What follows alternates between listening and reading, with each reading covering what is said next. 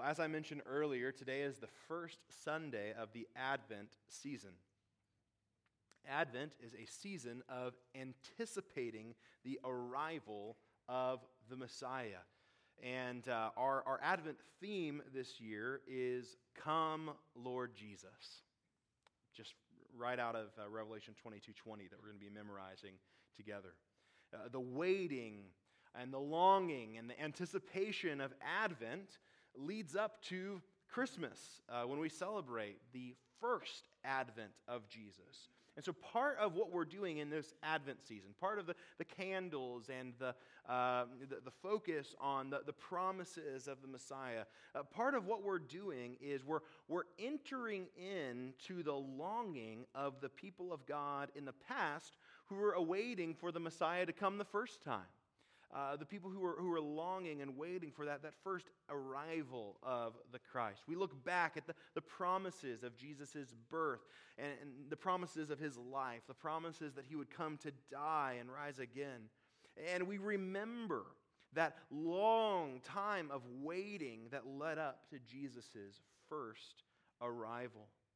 But the season of Advent is also a time when we anticipate the second Advent of Jesus. The hope of the people of God in the past is our hope today.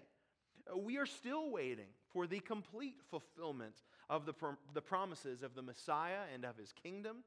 And so as we prepare to celebrate the first arrival of Jesus, we are longing for the second Advent of Jesus, the second arrival of the Messiah. And so we pray, Come, Lord Jesus. That is the heart cry of Advent.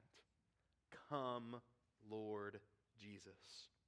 As we anticipate the arrival of Jesus, I can think of no better book to be in than the book of Revelation. This is a book that helps us live faithfully as we are longing for the arrival of the King. So today and next Sunday, Lord willing, we're going to walk through the last chapter of Revelation. And then after that, I'll preach a summary sermon of the whole book of Revelation, and that'll conclude our time through this book. Then on Christmas Eve and New Year's Eve, we'll spend some time in Luke 2, remembering that first arrival of Jesus. But we come today to the very last chapter of the book of Revelation, the very last chapter of the Bible. Beginning in chapter 21, John has been recording a vision that Jesus gave him of the new heaven and the new earth. And John spent much of chapter 21 describing what he saw as the holy city, New Jerusalem, which is a symbol of the people of God, the church. And our passage this morning is the last part of John's description of the New Jerusalem. So with that, let's read Revelation 22, 1 through 5. And since these words are breathed out by God and come with the very authority of Jesus Christ himself, if you're able, would you please stand with me in honor of the reading of God's word? The Apostle John, carried along by the Holy Spirit, wrote, Then the angel showed me the river of the water of life, bright as crystal, flowing from the throne of God and of the Lamb, through the middle of the street of the city. Also on either side of the river, the tree of life, with its 12 kinds of fruit, yielding its fruit each month. The leaves of the tree were for the healing of the nations. No longer will there be anything accursed, but the throne of God and of the Lamb will be in it, and his servants will worship him. They will see his face, and his name will be on their foreheads. And night will be no more. They will need no light of lamp or sun, for the Lord God will be their light, and they will reign forever and ever. The grass withers, the flower fades, but the word of our God will stand forever. You may be seated.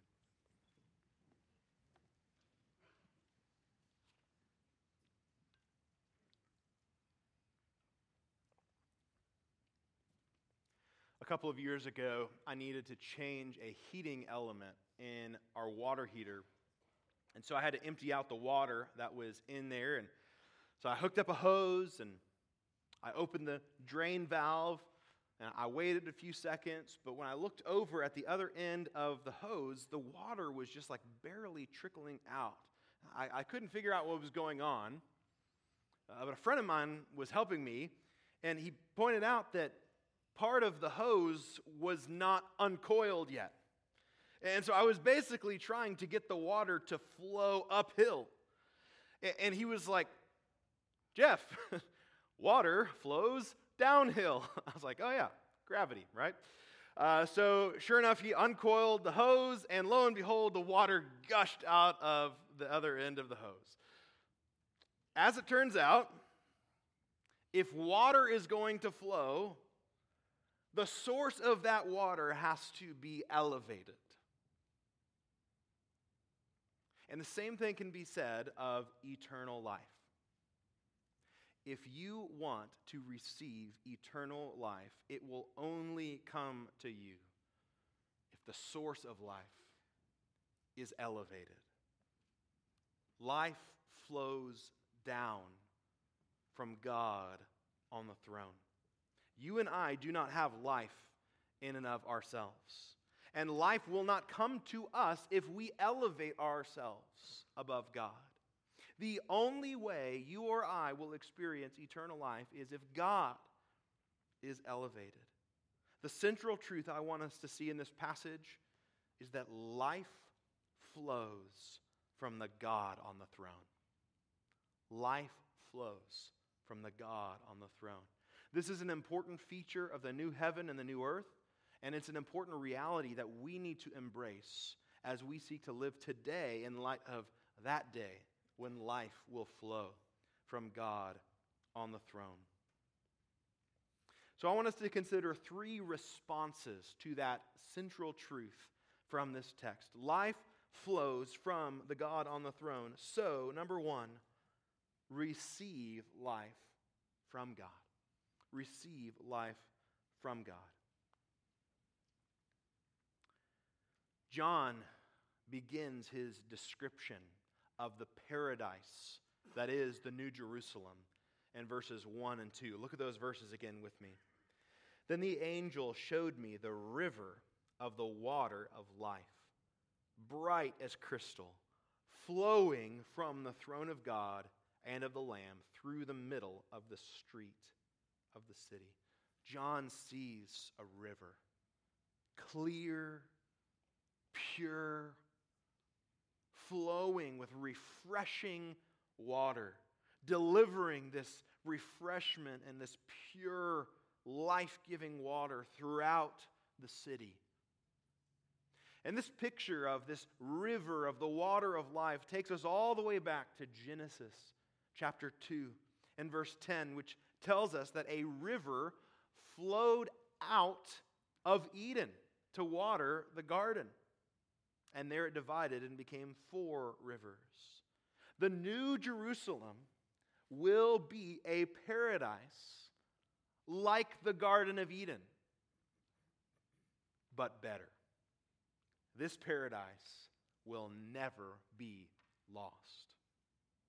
The Old Testament prophets wrote about this future paradise. We saw one example just last week in Psalm 46 and verse 4, which says, "There is a river whose streams make glad the city of God, the holy habitation of the Most High." That verse anticipates the river coming from the throne of God in the New Jerusalem, the city of God. Another example of the Old Testament prophets anticipating this future paradise is Ezekiel 47, in which Ezekiel saw a vision of the end times temple, the final temple. And he saw water flowing out of the temple. Well, John, here in Revelation 22, is also seeing that final temple. And we saw in Revelation 21 and verse 22 that the temple is actually the Lord God himself and Jesus Christ, the Lamb, who are present throughout the whole city. So water flows from the temple. The temple is God the Father and God the Son, so it makes sense then that in Revelation 22, John sees the river of the water of life flowing from the throne. From the place where God the Father and Jesus the Messiah reign. The river is a picture of the eternal, abundant life that is found in God. In God Himself. Jesus said to His Father in John 17:3, "This is eternal life." Here's what it is. This is what it means that they know you. Eternal life is knowing God the Father, the only true God, and Jesus Christ, whom you have sent. Life is found at the throne of God. In verse 2, John goes on to describe more about this life that is available and in abundance, and that invigorates the new Jerusalem. In verse 2, he says, "Also on either side of the river, the tree of life, with its 12 kinds of fruit, yielding its fruit each month. The leaves of the tree were for the healing of the nations." So in addition to this life-giving river and the water that's pure and flowing from the throne, John also sees a tree of life, providing its provision, providing life-giving fruit. And it never stops. Every month there's a fruit. Every month it is giving more. It is providing life to all who would eat of it. Now, in the Garden of Eden, the tree of life was in the middle. And to eat of that tree in the Garden of Eden, the tree of life, to eat of that was to receive life. To eat of that tree was to keep on living. And so to have access to the tree of life was to be able to live forever.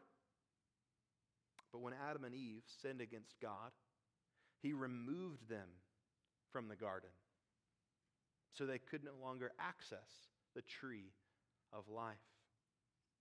Humans were cut off from the life-giving presence of God. And God cursed this old creation, this old world, and He promised Adam that he would die and return to the dust that he was made from.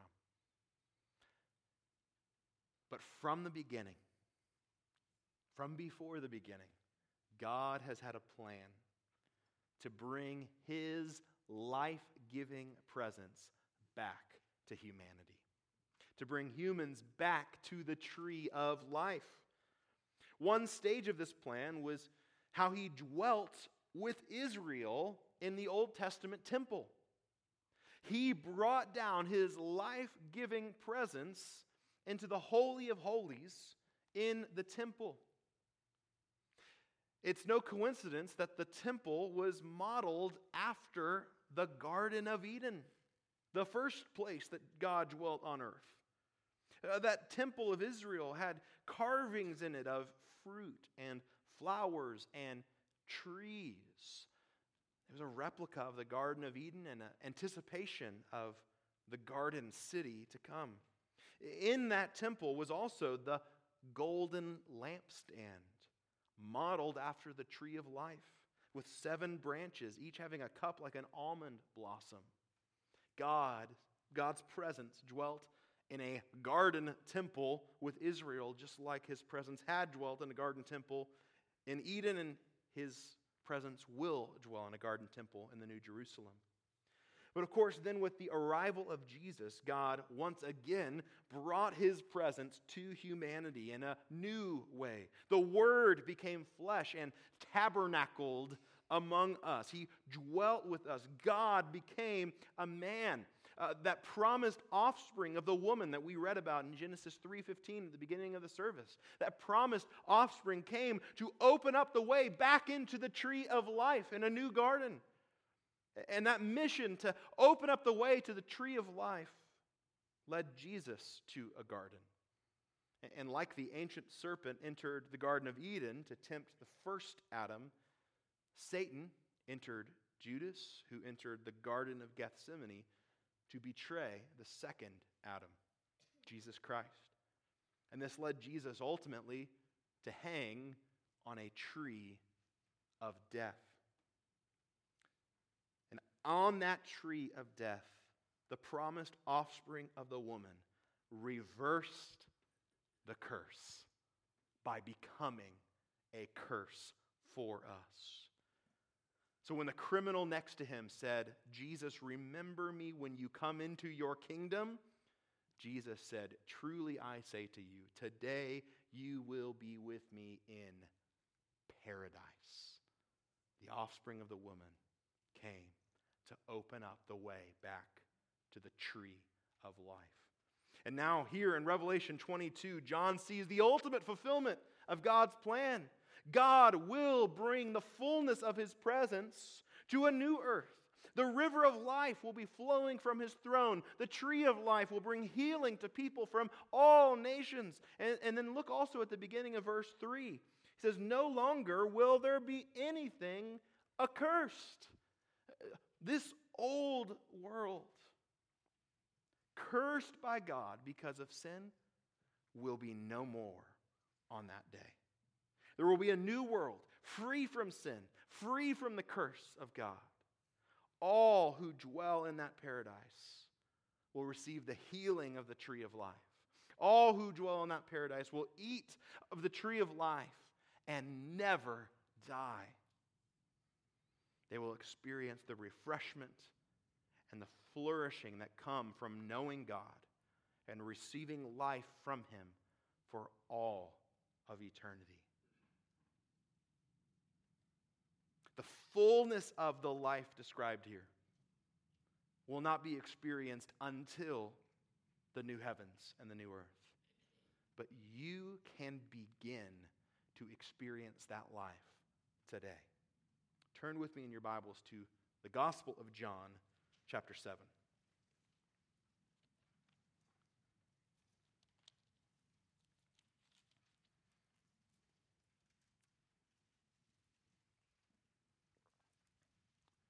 John 7, and look at verses 37 to 39.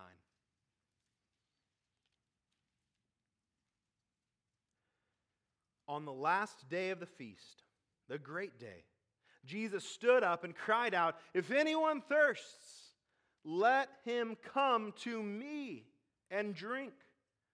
Whoever believes in me, as the Scripture has said, out of his heart will flow rivers of living water." Those who come to Christ in faith receive eternal life. And look at what he says in verse 39. Look at what John writes. Now this promise of life, that out of a believer's heart would flow rivers of living water, this he said about the Spirit, the Holy Spirit, whom those who believed in him were to receive. For as yet the Spirit had not been given because Jesus was not yet glorified. Those who come to Christ, those who come and drink, those who come in faith, receive eternal, abundant, ever-flowing life. And the life that will flow from God's throne in the New Jerusalem flows from the Holy Spirit in the heart of every Christian today. You don't have to wait till Jesus returns to experience the new creation. If anyone is in Christ, he is a new creation. The life that will sustain the new creation for all of eternity is the life that is available today in God, the Holy Spirit, through faith in Jesus Christ. This life, this eternal, ever-flowing life that we'll see in the new heavens and the new earth, this life can be received according to Jesus by anyone who thirsts. And this life can be received by anyone who knows they need life from God. Now, if you don't think you need life, this living water is not for you. You might think, well, I'm already living my best life. Maybe you don't want someone else to be elevated above you. If you don't thirst for the life that comes from God, you won't receive the life of God. But if you know how much you need life from God, if you know that you thirst for water that never runs dry, if you know that you don't have life in and of yourself, that you need life from God, come to Jesus. Come. If you thirst for abundant life, the abundant life that comes from the God who is elevated on the throne of heaven, if that is what you thirst for, then come to Jesus. Turn away from living for yourself. Turn away from elevating yourself. Instead, turn to Jesus and receive the eternal life that He offers to you as a gift of love. Receive it through faith. Receive it as His gift of grace. The life that begins to flow today will never stop flowing for all of eternity. And if you have trusted in Jesus, don't forget where your life comes from. Don't try to live the Christian life on your own. If you are in Christ, the Holy Spirit is in you. If you are in Christ, there is a river of life available to you. So depend on this life. Depend on the Holy Spirit. Don't live in your own strength. Go to God in prayer and ask Him for His power. Don't live by what you feel or what you think, depending on your own understanding. Go to God's Word. Depend on Him. Follow His voice in Scripture. And don't live life alone. Go to your church. Receive the help and encouragement that flow from Christ to you through the members of His body. Depend on God. Remember where your life comes from. Depend on Him for life. Life flows from the God on the throne. So receive life from God. That's the first response. Let's consider a second response to the truth that life flows from the God on the throne, and that is to bring worship to God. Bring worship to God. Let's turn back with me to Revelation 22. Let's turn our attention to verses 3 and 4. John sees the centerpiece of the New Jerusalem in these verses. Revelation 22, look at the middle of verse 3 there. The throne of God and of the Lamb will be in it, and His servants will worship Him. They will see His face, and His name will be on their foreheads. At the center of the New Jerusalem will be the throne of God and of the Lamb.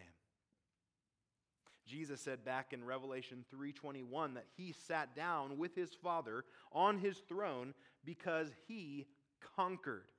And this Christmas season, we celebrate how Jesus came to conquer. He was born, and He lived, and He died on the cross to defeat sin, to conquer sin. And because of that, God highly exalted Him. Jesus rose, He ascended to heaven, and He sat down at the Father's right hand. And Jesus will return to establish the fullness of His kingdom in a new heaven and a new earth. And He will reign from His Father's throne for all of eternity. The center of the new creation is a throne, the place where the King reigns. The inhabitants of the New Jerusalem in these verses, we're told, are the servants of God. And look at this description. God's servants will get the privilege of seeing His face. No veil, no barrier, no limitations. They will have unrestricted access to the presence of God. This isn't a quick hello in a VIP line. It's not a handshake while you're getting an autograph. It's not 5 minutes once a week. unrestricted access to the presence of God. They will see His glory up close and personal. They will see His glory in its fullness. They will behold the greatness of God, all He is, for all of eternity. And His name will be on their foreheads. Earlier in Revelation, John saw visions in which those who belong to the world had the mark of the beast on their foreheads. Those who belong to the Lamb had the seal of God on their foreheads. It's a symbol of who belongs to whom. And what we see in this is that God's servants belong to Him. They are His forever. They will be His people. He will be with them as their God. What will the servants of God do in the New Jerusalem? They will worship. Worship. This is the life of the servants of God in the new creation for eternity. Worship. Now, there's a few different words that are translated worship from Greek. One common word for worship in the New Testament has the sense of bowing down before someone. So, for example, that's what the wise men did when they finally found the Christ child. It's what John in Revelation saw the elders and the living creatures doing around the throne. But the word for worship here is not that word. The word for worship here in Revelation 22 is a different word that can also be translated serve. This worship word is a priestly word. It's the idea of performing religious duties in temple worship. And this fits with how Revelation describes the church as a kingdom and priests. It's the same word that was used back in Revelation 7:15 to describe the countless multitude. We were told there that they are before the throne of God and serve Him or worship Him day and night in His temple, and He who sits on the throne will shelter them with His presence. In the new creation, the servants will serve the God on the throne. And I think understanding the sense of that word worship helps to clarify what life in the new heaven and the new earth are going to be like. Otto and Louise Kitchens are back today, and it's so great. I'm so grateful that the Lord has given you the privilege of being able to gather with us in person again. And we were just talking about heaven. And for Christians, we have a lot of thoughts about heaven. We look forward to eternal life. We think about what heaven is going to be like, what the new heaven and new earth are going to be like. Eternity is a long time. And so we like to think, what is that going to be like? We think about loved ones who know Christ and have gone before us. We think, what are they experiencing? And so with that comes a lot of speculation, a lot of curiosity. And, some people have kind of bought into the idea that the only thing we're going to be doing in the new heaven and in the new creation is just the bowing down part of worship. As if we're just only ever going to be singing and playing harps in a never-ending church service. Now, the problem is that doesn't really reflect the Bible's vision of the new creation. Now, don't get me wrong, I think we're going to be doing plenty of singing in the new heaven and the new earth. I think we're going to be doing a whole lot of bowing down in the new heaven and the new earth. But there's so much more than that. We are going to do so much more than bowing down. We're going to do so much more than singing. We're going to do that, and we are going to live lives of service to this God. We're going to work. Maybe some of you are like, I don't know, heaven doesn't sound so good anymore. But remember, work was in the Garden of Eden before the fall. Work is not a result of the curse. Nothing accursed is in the New Jerusalem, and work is there. The New Jerusalem is portrayed as a garden to cultivate work. It's portrayed as a city with all the hustle and bustle of urban life. It's portrayed as a temple also because in this garden and in this city, all of our activity in this New Jerusalem will be our service of worship to the God on the throne.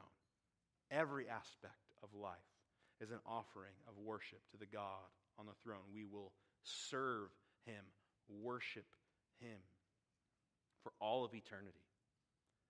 But this service of worship to the God on the throne starts now.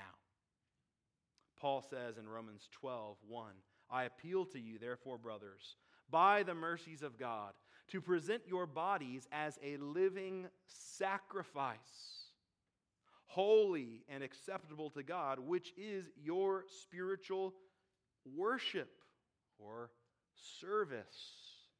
Similar word. We may not live in the New Jerusalem temple yet, but if you are a Christian, your body is a temple of the Holy Spirit within you today. The church is called a royal priesthood today. And as priests, as a temple, we are to offer ourselves. Everything we are, everything we do, we are to offer to God as a living sacrifice. We're to offer Him our very lives, even in this world. Our whole life today is to be our service of worship to the God on the throne. So the question then is, are you living your life in worship of God? We are always living our lives in worship of someone or something. Worship is one of those things that God didn't just make us to do, He made us worshiping. There's no off button on our worship as humans. The question then is, who are you worshiping? Who am I worshiping? Who are we serving? In your school, in your work, are you seeking to serve yourself so that people will honor you for your achievements?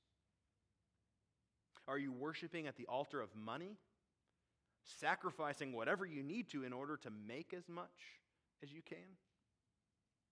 Or are you worshiping King Jesus, seeking to bring honor to Him through your humility and diligence and faith?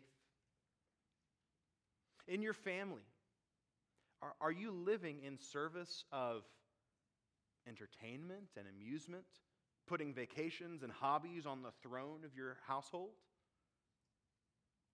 Are you worshiping at the altar of busyness, finding worth and success in how many activities you're involved in? Or are you worshiping the God on the throne, making His priorities your priorities, including slowing down enough to focus on Him and rest in Him? During this Christmas season, are you worshiping Christmas? The festivities? The traditions? Are you living in service of the pressure to make this season special? Or are you simply worshiping Christ, seeking to honor Him and seeking to point others to Him this Christmas season? What we see in Revelation 22 is that every aspect of life in the new creation will be an act of service to God alone. Life flows from the God on the throne. So may we, even today, bring worship to God. Finally, third response: prepare to reign with God. Prepare to reign with God. John concludes his description of the vision of the New Jerusalem in verse 5. And night will be no more. They will need no light of lamp or sun, for the Lord God will be their light, and they will reign forever and ever. John has already described how in this vision of the New Jerusalem, there was no night. This old world that we live in today, this old world is filled with darkness, not just literal darkness, but spiritual darkness. And what we see from the beginning of Revelation is that Jesus has placed his churches, like ours, in this dark world as lampstands to shine his light to the dark world around us. But in the new world, the evil darkness of this world will be no more. You're not going to need a lamp when the glory of God is filling the earth. The glory of God will shine. His glory will shine so brightly that there's no need for a lamp, no need for sun. That's the light that will fill the new creation. And in this bright new world, the servants of King Jesus will reign with the King forever and ever. He will share his reign. Jesus told the church in Laodicea back in Revelation 3:21, "The one who conquers, I will grant him to sit with me on my throne, as I also conquered and sat down with my Father on his throne." John heard the heavenly beings in God's throne room sing to Jesus in Revelation 5:9 and 10. "Worthy are you to take the scroll and open its seals, for you were slain, and by your blood you ransomed people for God from every tribe and language and people and nation. And you have made them a kingdom and priests to our God, and they shall reign on the earth."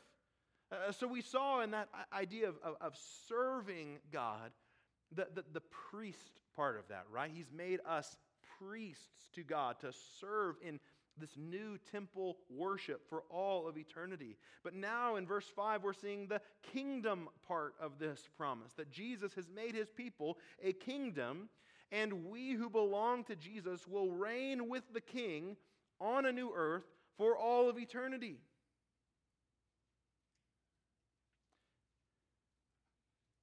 But what does that mean?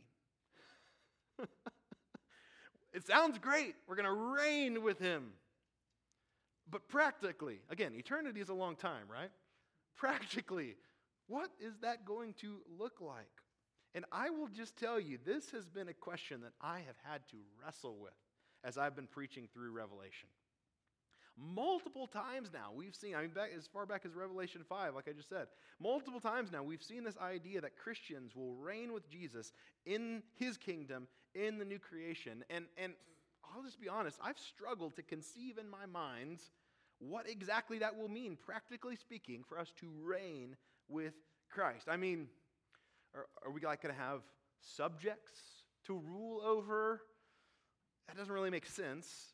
Because this is a promise to all believers, so it's not like the really good Christians are going to reign over the average Christians. No, everybody is reigning with Christ. So what does that mean? Well, let me just show you one aspect. There's way more I think could say about this from Scripture. Let me just show you one aspect of what it will mean to reign with Christ that hit me like a 2x4 to the forehead this week. Okay, turn with me to Matthew 20.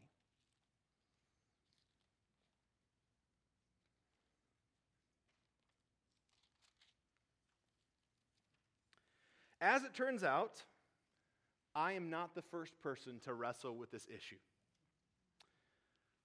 And conveniently, the King, who will reign on the throne of heaven for all of eternity, has actually already come to this old earth.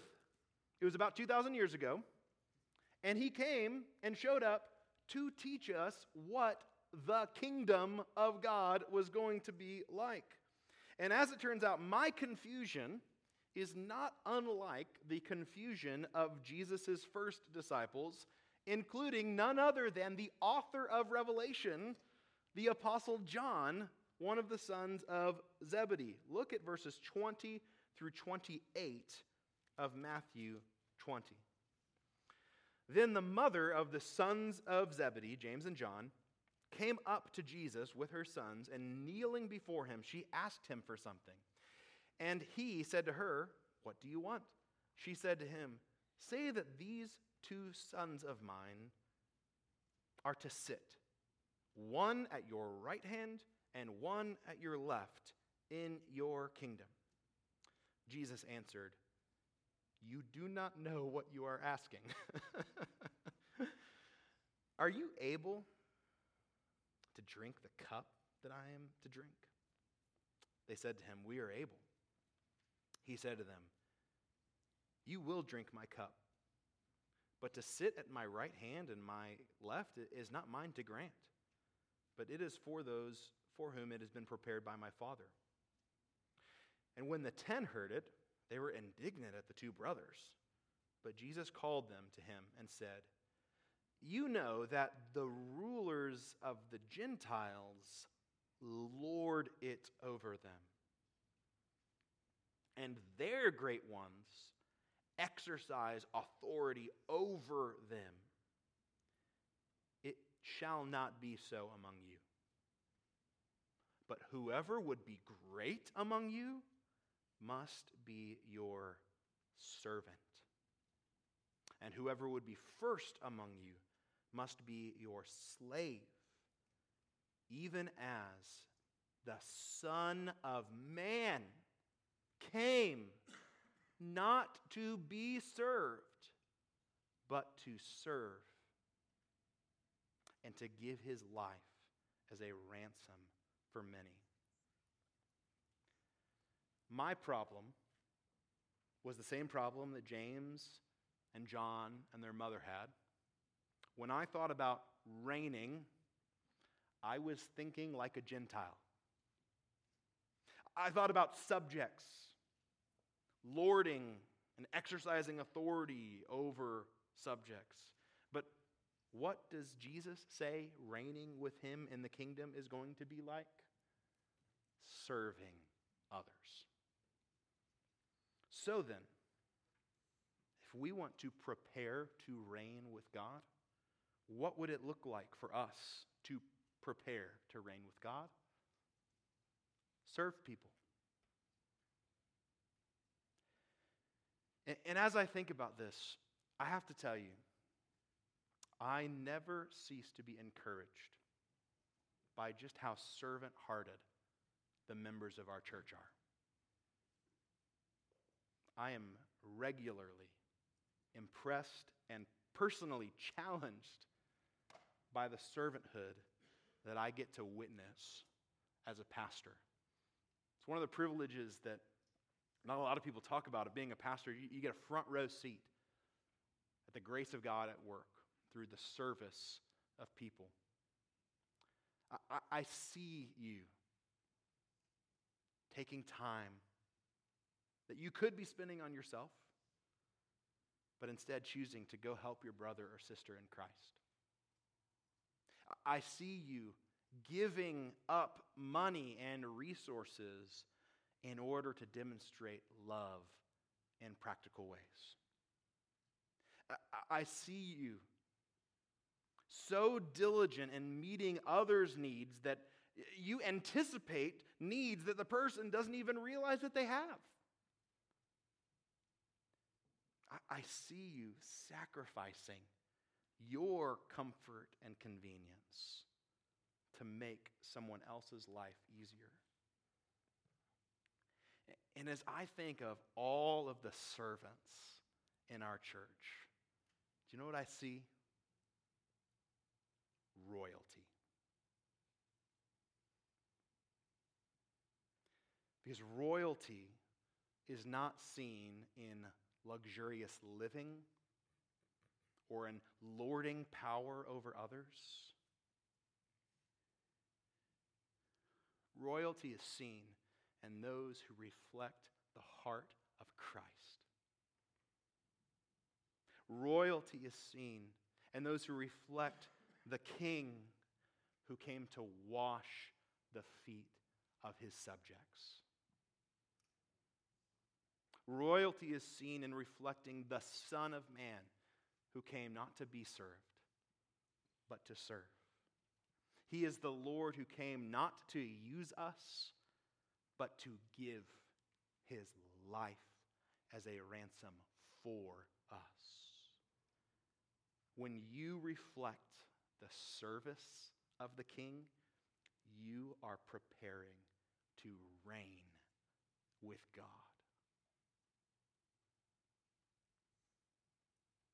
What we see in Revelation 22 is that life flows from the God on the throne. And if that's true, if that's going to be true then, and if that's true today, then we need to respond to that truth. If life is really coming from this God, then we ought to receive this life. Come to Jesus and drink the life that flows from the God on the throne. But also, if life is flowing from the God on the throne, the one who is exalted and elevated, who is reigning forever, then we ought to bring worship to this God. He alone is worthy of our every thought and action. And if it's true that life flows from God on the throne, and that He will bring us to that throne, then we ought to prepare today to reign with that God by serving others. How do you need to respond to the Word of God today? How do you need to respond to the truth that life flows from the God on the throne? Do you need to respond in faith and humility, admitting your need for God?